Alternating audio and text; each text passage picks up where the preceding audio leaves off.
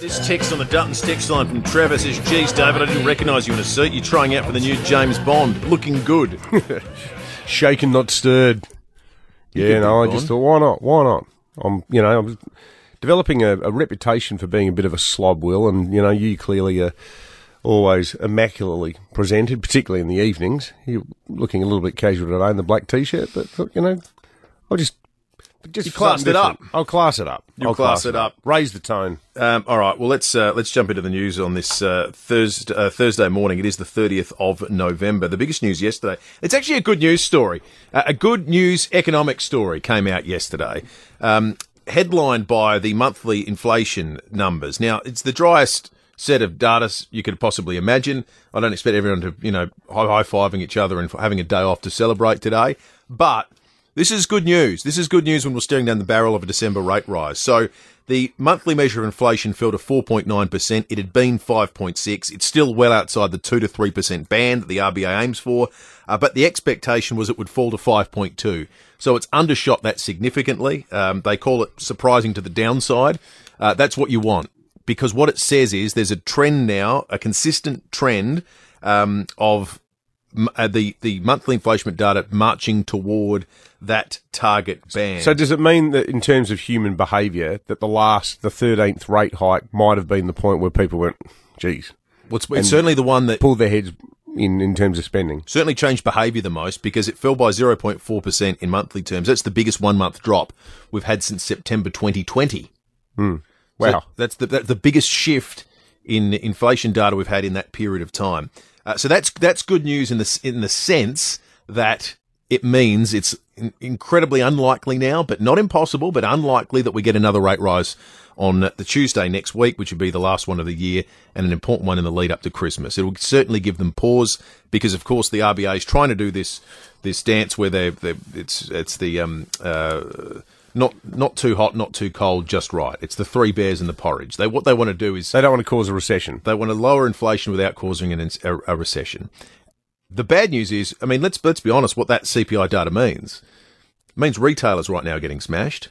They're copping it.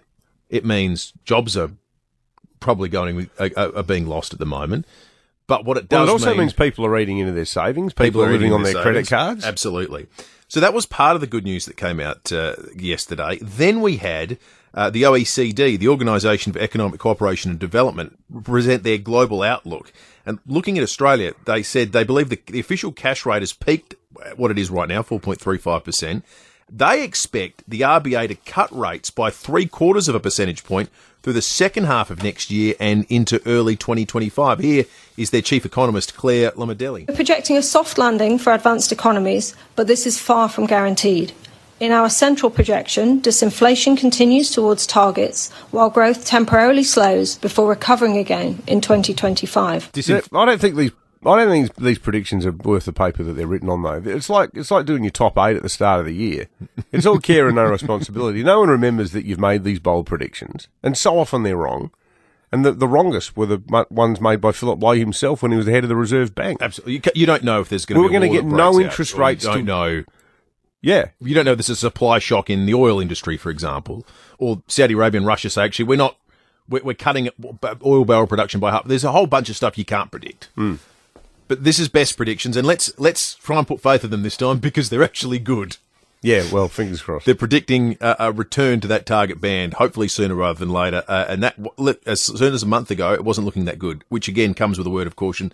Month-on-month data is noisy and jumps around a bit, but this one jumped in the right direction, which is good. Noise is an interesting turn of phrase, actually, because it's the one that the Reserve Bank governor used to describe, what people might otherwise call mortgage distress or the cost of living crisis. Have a listen to the Reserve Bank governor. Despite that noise, households and businesses in Australia are actually in a pretty good position. Their balance sheets are pretty good.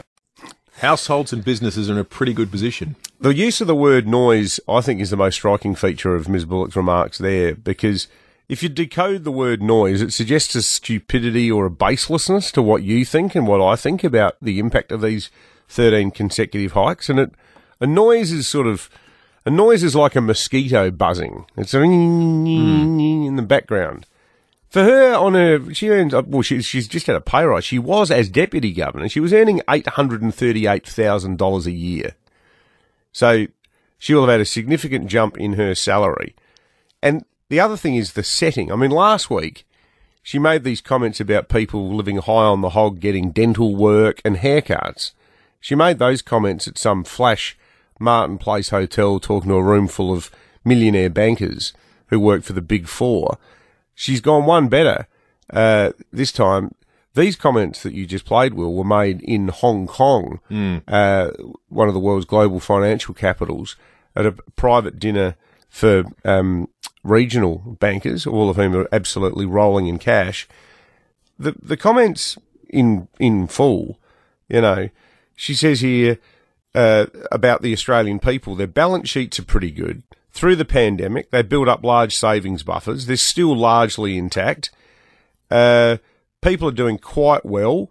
And then she says about people coming off fixed rates and going to variable. She says all the indications from the banks, and all we hear from the banks, is that these households are, quote, doing fine. That is a portrait of someone who has parted company with suburban Australia. Now, I've done a piece about this for Sunday.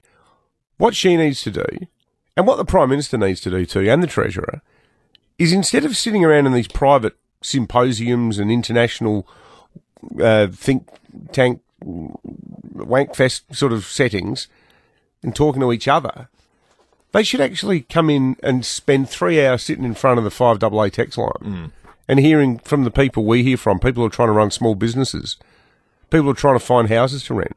The idea that people are, quote, doing fine in Australia right now is an absolute insult. I would hazard the metric she's referencing when she says the banks are telling her that people are doing it fine is mortgage delinquencies, which is people who don't pay their mortgage. Once is distressed, twice you're falling into a delinquent. You're falling delinquent. Now, but we know ourselves from things like our relationship with the Hutt Street Centre that one way a lot of South Australians are meeting their payments, so they're not appearing as an economic indicator that the Big Four people look at about, you know, some highfalutin thing like mortgage delinquency. But what they are doing is they're meeting their mortgage by not buying any food anymore and going to the Hutt Street Centre to have lunch. That is exactly right. Is that the way the community's meant to work? Yeah. It's not until you lose your home that you're considered to be suffering. That's right. And this is the thing, you know, like Glenn Doherty, the mayor of Elizabeth, I was talking to him a couple of weeks ago about the situation in the northern suburbs. He said one of the key things that people are doing is cancelling their children's sport because that costs so much money. So things like, you know, private soccer club membership. The great Sam Cafoni from Powell's Liquor, I interviewed him as part of the same story. You can't get a more iconic Salisbury-based business than Powell's there, just next to the Roulette's Tavern. And he was saying, well, there are indicators of how things are affecting people, and one of them is a big increase in shoplifting. Yeah.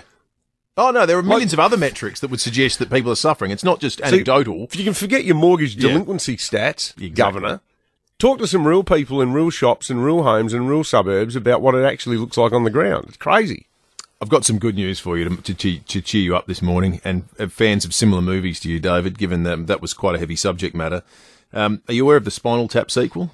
No, I'm not. Well, Rob Reiner, it's been rumoured for a while. Rob Reiner's just gone on a podcast in the US with Richard Herring, and he has confirmed that, yes, there will be a Spinal Tap sequel. But, you know, since your favorite film is This Is Spinal Tap, you know, we're making a sequel. Are you? Yeah. We're going to start shooting in the end of February, and everybody's back, and Paul McCartney is joining us, and Elton John, and a few other surprises, Garth Brooks, and fantastic. Yeah. So the cast is all coming back. In fact, Rob Reiner confirmed he too will be playing the role. Marty DeBurgy.